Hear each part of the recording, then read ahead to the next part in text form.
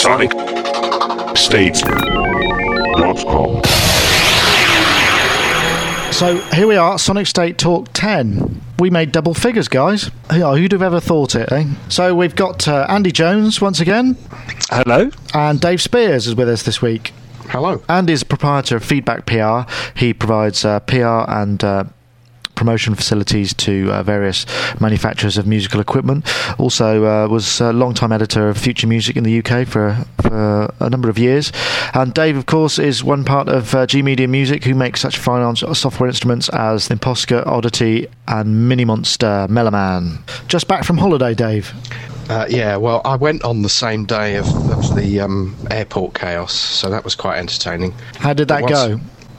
It was interesting, yeah. Of course, I had my bloody hand baggage with the MacBook Pro, the new HD VidCam, another VidCam, a Canon stills camera, the iPod and everything, and then we get to the airport and it's just like, it was total chaos. So we've gone through all this kind of, like, I'm wrapping all my gear up in towels and just going, please, don't let the baggage handlers smash this to hell. And then we get to security and they say, literally, I've got a passport on me and my tickets. And they say, have you got any sharp objects? But the guys with machine guns, I thought better of saying, I've only got my razor sharp wit to declare. That's it. But there was that story that you sent, Dave, where the musicians' union in this country is kind of lobbying the government to sort of say, look, please, you've got to have dispensation, because a lot of people who are particularly orchestral players, string players, their instruments are worth upwards of 100 grand or whatever. They could be worth an awful lot of money, and they're just not able to take them on planes. And it means that, according to the story, that they're actually having to turn down work and break contracts, and now they're getting sued because they can't get to where they're going. I don't know. What do you think the solution is? The internet. But one thing that somebody did say, which was quite a valid point, was if it matters to you that much, get a ferry over to the continent and fly from the continent, where the restrictions aren't as high. So do you think there might be a sort of two-tier travel system whereby you actually get slower modes of transport to somewhere where you don't get, hand luggage kind of fascism? I'd be completely up for that. I do actually think a lot of this is going to get people, well, hopefully, to question whether they actually really need to use planes in the first place, which for the long-term good of the planet, I suppose, has to be a good thing. Well, however long this terrorism business lasts. I think for musicians there are alternatives. Certainly collaboration software. That seems to have come on leaps and bounds. I did some work for Computer Music Magazine testing Digital Musician Net and VS Tunnel, I think it was called. And they're two applications that are brilliant for collaborating. You really don't need to be with the other person you're working with. It's almost real time. But isn't that collaboration software kind of all digital? So if you wanted to play your Stradivarius to a track, it wouldn't be anything like real time, would it? Oh no, it's basically how do you describe it? It's kind of loop based, and it's more sequencer based than playing along with anything. You could play audio files. You could record an audio file and slap that in, and it would time itself up with everything else, sync itself up with everything else, and the other person would be able to hear the results almost instantaneously. But it's not something that you can have a guitarist jamming on one side and a drummer playing along the other side. They have to adhere to code set within the software. But I've tried it, and it's a lot better than I've made it sound. Well, we did a thing, I think they were called eJamming. We did a piece on them, I think, earlier this year. That looked quite good. There was a guy 100 miles away. I don't know, have you ever used DigiDelivery, Dave? Only once, but I have to say it was by proxy if somebody else was dealing with all the kind of techie stuff for us. But it was good, very good. For those who don't know, DigiDelivery is a way to transport files. You have a kind of a server, which may be, let's say, a main studio, and people get accounts and they can upload multi-track. Say, for instance, if you're going to go and do a mix of an album, or you have been doing mixes and you want to do a recall and you need to send a couple of new stems up or whatever, you can send up, I think I sent about 500 or 600 megs up once, and I only had an ADSL line, and I was just sitting there thinking, this is going to take hours and hours, and it didn't, and I don't really understand why it didn't, because 500 megs is 500 megs, but I think there's got something clever going on there. It took much less time than I really thought it was going to. So, there are ways. They're not the same as being face-to-face, I suppose, but maybe you could have some sort of video conferencing, and we're going to have to think about it, though, aren't we? We're going to have to kind of maybe start exploring these things. I mean... Just as an anecdote along these lines, I interviewed an engineer for one of my endorsement stories during the week, and he used to work at Townhouse, which is just closed, the recording studio, and he's relocating to Serbia, Montenegro, I think it's pronounced, because he can buy a beautiful house there, like a palace, for ridiculous money, and he's going to just carry on working there. He can do everything via the net now, uploading files, downloading files, doing his mastering, doing his engineering. On the rare occasions that he's going to actually have to meet bands and stuff like that, he's going to use the plane, but for the bulk of his work, he's going to be doing it in his studio, sounds like on his own, so it's perhaps not the best existence, but it's certainly doable. Okay, I suppose if he's got a palace, he could always get them in, and they could stay B&B, and he can make a few extra quid, couldn't he? I think it's fascinating because, I mean, we were, middle of nowhere, rural France, and for the first time ever with broadband, it actually occurred to me that, I can actually now pretty much work anywhere. As long as we got broadband, we can continue to function. Yeah. It's also scary when you think about it that way, is that how essential it's become to a lot. For me, it's my entire business is, Sonic State is based around people having broadband because we're doing so much streaming stuff. So if that goes away, it's sort of a bit of a frightening prospect. Yes, there is that side of it. You put the fear at me now, Nick. It's not going to go away, is it? Well, not as far as I know. On which note, I did get a web page for an electric car yesterday, just launched in the US, and it is amazing. I know this has nothing to do with music at all, but 0 to 60 in 4 seconds, about a cent a mile, 250 miles per charge, and this thing looks incredible. How much is it? That's amazing. It's $100,000 at the minute. Yeah.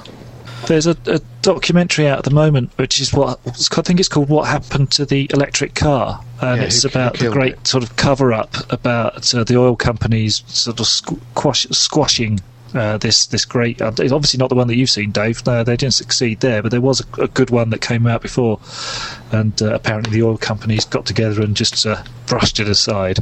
Yeah, I want to see that. Who killed the electric car? So the other thing that's come up is this new Native Instruments Audio Control One, an audio interface, USB interface. What's going on? I thought they were a software company, right? I think the fact that they're making this is a lot more exciting than the actual product itself.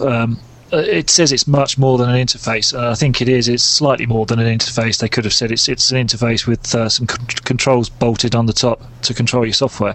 But what it represents is a bit more exciting. The fact that Native Instruments have now done 2 pieces of hardware and kind of they've said audio control number 1. So where does this say they're going? They're going into hardware where there's money to be made, and maybe moving away from software where there clearly isn't. So it's actually quite exciting from that point of view, and I wonder what other companies are thinking about it. It looks very nice, and it uses, if I read correctly, Cirrus Logic converters, which apparently are quite good. These are the high-end buggers. From what I understand, there's basically 2 types of there's 2 AD converters that everyone uses. Low-end stuff has the cheaper one, and high-end stuff has the better one. But that's what I understand from talking to a load of people. When I was hunting around for a good interface, I was looking at the Apogee stuff and the Lavry stuff, and everyone said, or the people that I spoke to, whose opinion I respect, said actually if you went with something like the RME, you get that same high chipset, the high quality chipset, but obviously at a decent price. Which one did you get? Did you get one with some analog in then, the RME? Yeah, I got the Fireface 800, which has got your 10 ins. It's glorious, absolutely glorious. I mean, it does sound pristine. I'm very happy with it. So is this using the same chipset, Audio Control 1? Is it using the same converters? Because it is fairly cheap. I mean, it's €279, and it comes with €400 worth of software, which is... hey, so they're actually paying you to buy it? Yeah, that's quite good. Maybe I might ring them up and say, can I have the €121 instead? Yes, and I'll save on shipping. You can pay me by PayPal. my first, as soon as I saw it, I was like, well, who have they OEM this from? Because it does look suspiciously M-Audio-like, but with a big knob on the top. So I've always wondered, Dave, what does OEM actually stand for? It's short for Original Equipment Manufacturer, which, by all accounts, is a misleading term for a company that has a special relationship with other producers. Okay, so somebody who makes a widget and then other people buy it and just put their badge on it, essentially. Yeah, exactly. But it doesn't look like this audio control one is one of those. Although the front of it has a sort of M-Audio quality. I think you're right, but the rest of it looks an awful lot like the kind of core, doesn't it? The top, those sort of lovely red underlit glowing. Well, there's a big glowing knob and 3 glowing buttons by the looks of things. Is that practical, having it like that? I'm just trying to think how you would work that. How would you use it in a work situation? I suppose as a desktop interface, you would be looking down at it and using it like that, wouldn't you? I'm just thinking if you had it racked up, then it would be pretty useless. Yes. Yeah. I think it's probably designed to sit alongside your core or on top of one end of your MIDI controller or something like that. I think it's a mobile unit as well, so I think they're designing it for laptops too, so maybe it is okay. But it looks good. But as I said, they did say, they go on about how it's aimed at DJs, but there is no phono input, which I think is a bit of an oversight. There's not very many things these days that you can get that have got phono preamps built into them. The Core Chaos Pad used to have it, and now the KP3 doesn't. So it'd be quite nice to have something with a phono input, particularly if it says aimed at DJs. But hey, I'm sure it's got many other features that everybody's going to love. Coming soon to SonicState.com. Going solo. Hi, I'm Andrew Coleman, also known as Animals on Wheels. I'm a musician and producer and vendor. Good evening, ladies and gentlemen. Just by short-circuiting, I've put knobs on. Quite good, isn't it? SonicState.com. Going solo. Speaking of hardware, little fatties in the shops apparently. Anyone seen one? Touched one? Played with it? That's the Moog Little Fatty. Yeah, very briefly at Mesa, I think, this year. Sounds nice. Does sound nice. Yeah, it's a lovely bit of design. Did you notice that there was a story I put up a few weeks ago, actually, of Axel Hartmann, who was the guy behind the Hartmann Neuron, who does a lot of interface design and industrial design for synths and other things, actually designed the front panel for that. Okay, so he hasn't disappeared then. But it's a very interesting design because it sort of takes that kind of parameter access control of the concept of the source, but kind of modularizes that. So you don't have just one knob. You've got one knob per section that you have parameter access. It's quite a nice idea. But of course, it's actually now a year there or thereabouts since Bob Moog passed, which was obviously a bit of a sad day. I suppose we did kind of see it coming. We knew he was ill, and he was kind of. But thankfully, it didn't go on for too long. But a great man for sure. Anybody have any dealings with the gentleman? Yeah, quite a few. He was a brilliant guy. He was just sort of one of the gents of the industry. Great raconteur.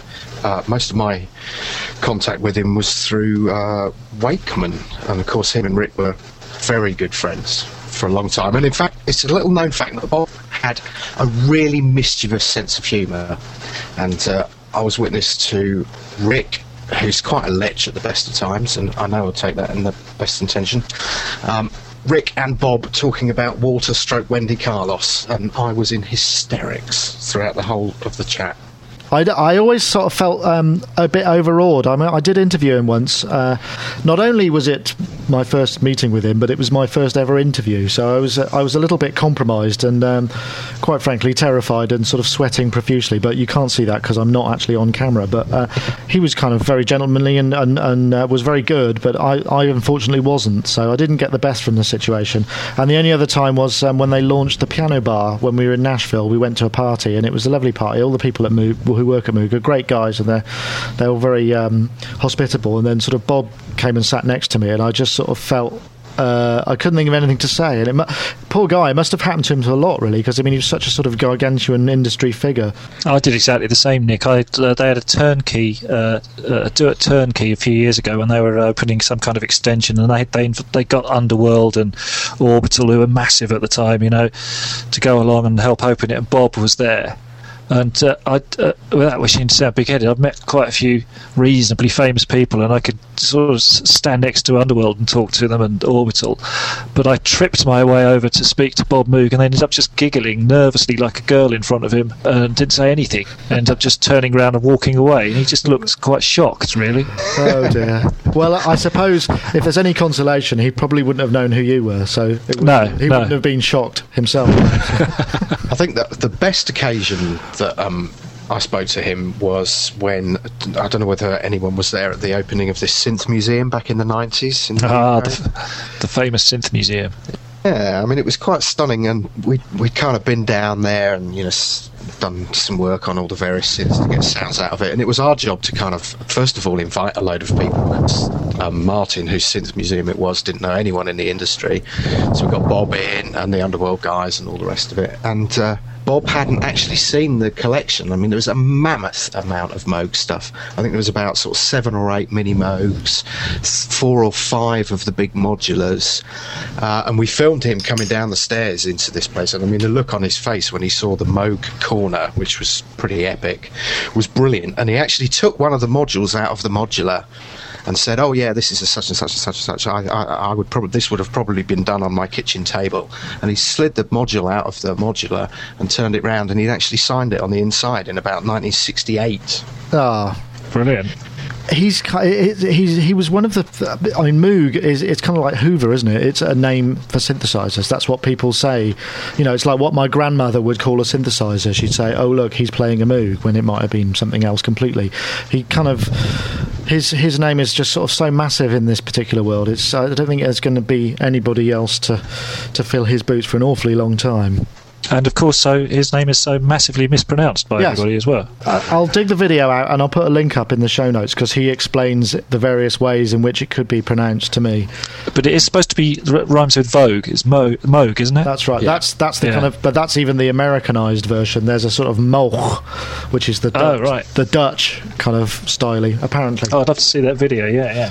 But I mean, hope Moog had good luck with their little fatty. I mean, I think it's going to be a big hit for them. I was talking to Roger O'Donnell in the last podcast, and he was sort of saying that he's probably going to use one, and he really liked the way that it works, and the fact that because all the pots on it are V pots, when you change patches you can grab any parameter and you're not going to have any kind of parameter jumps like unfortunately you do get on the Voyager. But I mean, the Voyager does have many other features that the little fatty doesn't, but the fact that its pots are, although they are, they have digital encoders, they're not totally rotary. So if you change patches and your filter is totally open in the previous patch, and you go and you just want to open the filter a bit, it'll go whoop, and it'll jump to the open phase before you get to the place that you are. So the little fatty is probably going to be a really big hit with people who want to use it live, I would imagine, amongst other things. What's the retail price of this? I think it's $1,400. Oh yeah, $1,475. So I mean, that should come in at about $999 in the UK. Yep. Obviously, the news last week was, as well as the new towers that we're all very excited about. Actually, one interesting point about the new Mac Pros is for the same spec machine from Dell as a server, it's nearly $1,000 more. So the Dell machine's $1,000 more. So if you want a serious quad-core Xeon big boy computer, you're going to be paying an awful lot more than Apple are charging for these entry-level Mac Pros. Well, that's amazing, because Dell are regarded as the cheapest ones you can buy. It's a very interesting development. But while we're on the subject of Apple's, Leopard 10.5 was previewed at the recent WWDC conference. While they were saying that, what features it had, such as Time Machine, which is kind of like a backup solution. It enables you to kind of click on an application and then go back through time and see what you've deleted. So you've got sort of system snapshots, but you've also got application-specific system snapshots by the looks of things. It looks quite interesting. I'll put a link in the show notes, and there's a very informative video which kind of displays what they're on about. So it's going to have a decent built-in backup, because up to now, backing up on a Mac you've kind of got to have a bit of system admin about you. You know, you need to know what you're doing. Have you found that, Dave? Yes. I mean, if you want proper backup, like, oh dear, my hard drive's crashed, I actually need to reboot my system as it was, you need to know what you're doing. And I think this is going to finally... finally bring that into the sort of iChat, iTunes kind of realm where iBackup, maybe they should just call it iBackup, not Time Machine, but hey, well, I'm sure they know what they're doing. But the version that they did release, anyhow, had a lot of major omissions, because obviously they don't want to let too many cats out of the bag. Anybody have anything they specifically would like to see in the next version of Apple's operating system?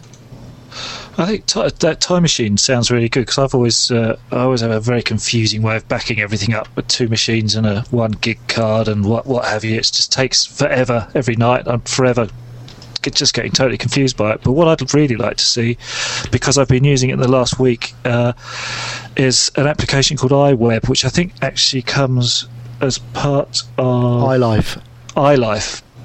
I'd like to see a new version of that. It's a great piece of software that lets idiots like me create websites, which I've just done, instantly almost, and you don't need to do any programming at all. You can get it all up there.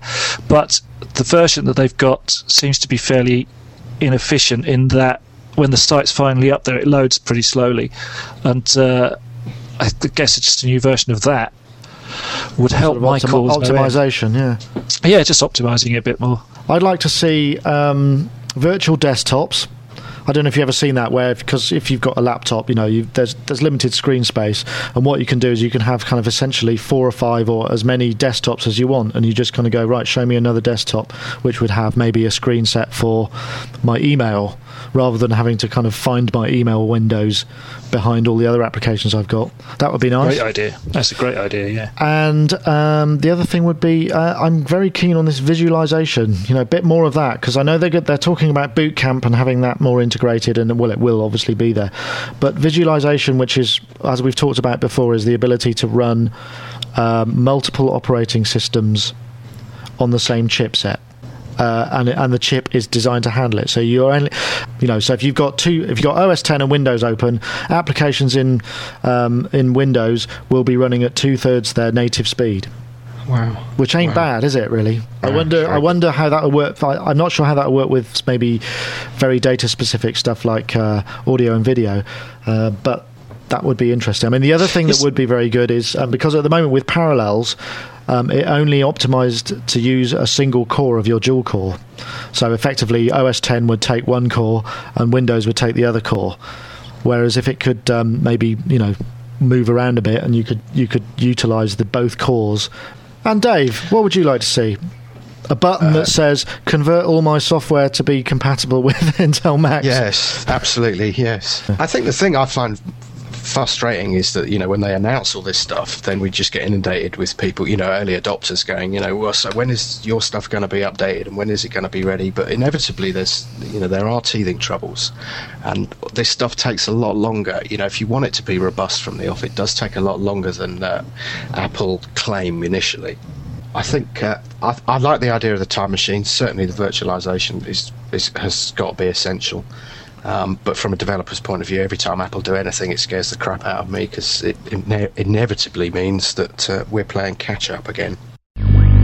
A couple of casts ago, I just talked about some music that I review, because I review albums and I'm on quite a few interesting release lists, so I get sent the odd gem. I do get sent a lot of rubbish as well, I have to add.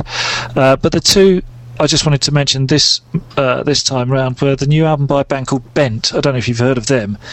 It's their 4th album, and they're one of these kind of always been in the background bands, never really done themselves justice. And when I was ripping my entire CD collection to my iPod a few weeks ago, I then, when I reviewed this album, looked back and saw which albums I had, and I've actually got all of theirs, which I didn't realise, and I only ripped the albums that I like, so I clearly am a fan, and I didn't realise that. But that's one of the things that iPods do to you. I've described it as indescribable loveliness. It's quite upbeat, quite fey. One of them sounds like a workout between the Corgis, if you remember them, and Express 2. It's kind of just very, very nice. They do anything from ambient tracks to kind of disco. and everything in between. It's all interesting stuff. And talking about Express 2, they've got a new album coming out as well on Skint called Makeshift Feel Good. The Bent album's called Intercept, but the Express 2 album I really like. And I'm not a big dance fan these days because there hasn't been a lot that's come out that's really got me interested, but they set out to make music that sounds as good at 3 p.m. as it does at 3 a.m. in the morning, and they really have done it with this. You could listen to it any time. It reminded me, not in terms of the sound, but in terms of the concept of leftism. You know, the Left Field album. Oh, so in terms of it was a proper album that you could listen to, and it had a bit of structure. But they've got people from Lamb Chop, Radio 4, and Kissing the Pink. Do you remember them? 1980s Kissing the Pink, band? the last film I ever saw.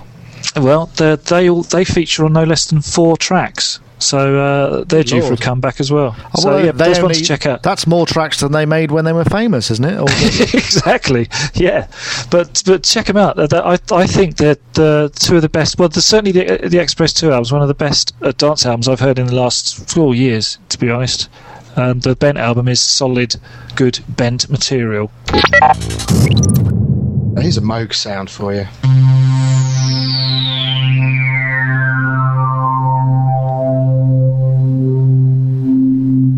With the classic filter. Yes, wasn't that smooth? Those lovely harmonics. Thanks, Dave.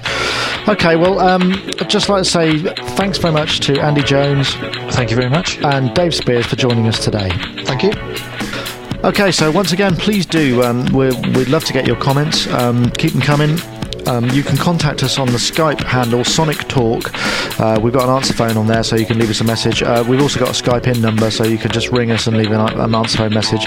In the US, that's 312-376-8089. If you're outside the US, obviously call 001-312-376-8089. Or good old email, sonictalk@sonicstate.com. Hey, guess what? We got our first caller. This is Andy. We don't know where he's from, apart from he's in the States somewhere, but he called in to say hi, and thanks for ringing, Andy, and we look forward to hearing some more from more people. So just to prove we will play your messages, here it comes. Yeah, hi, this is Andy. I've used Sonic State for information for years. I really appreciate you guys. Very informative. Sonic State is a wicked useful tool. Thanks for the info. Thanks for still doing this. We appreciate it. SonicState.com.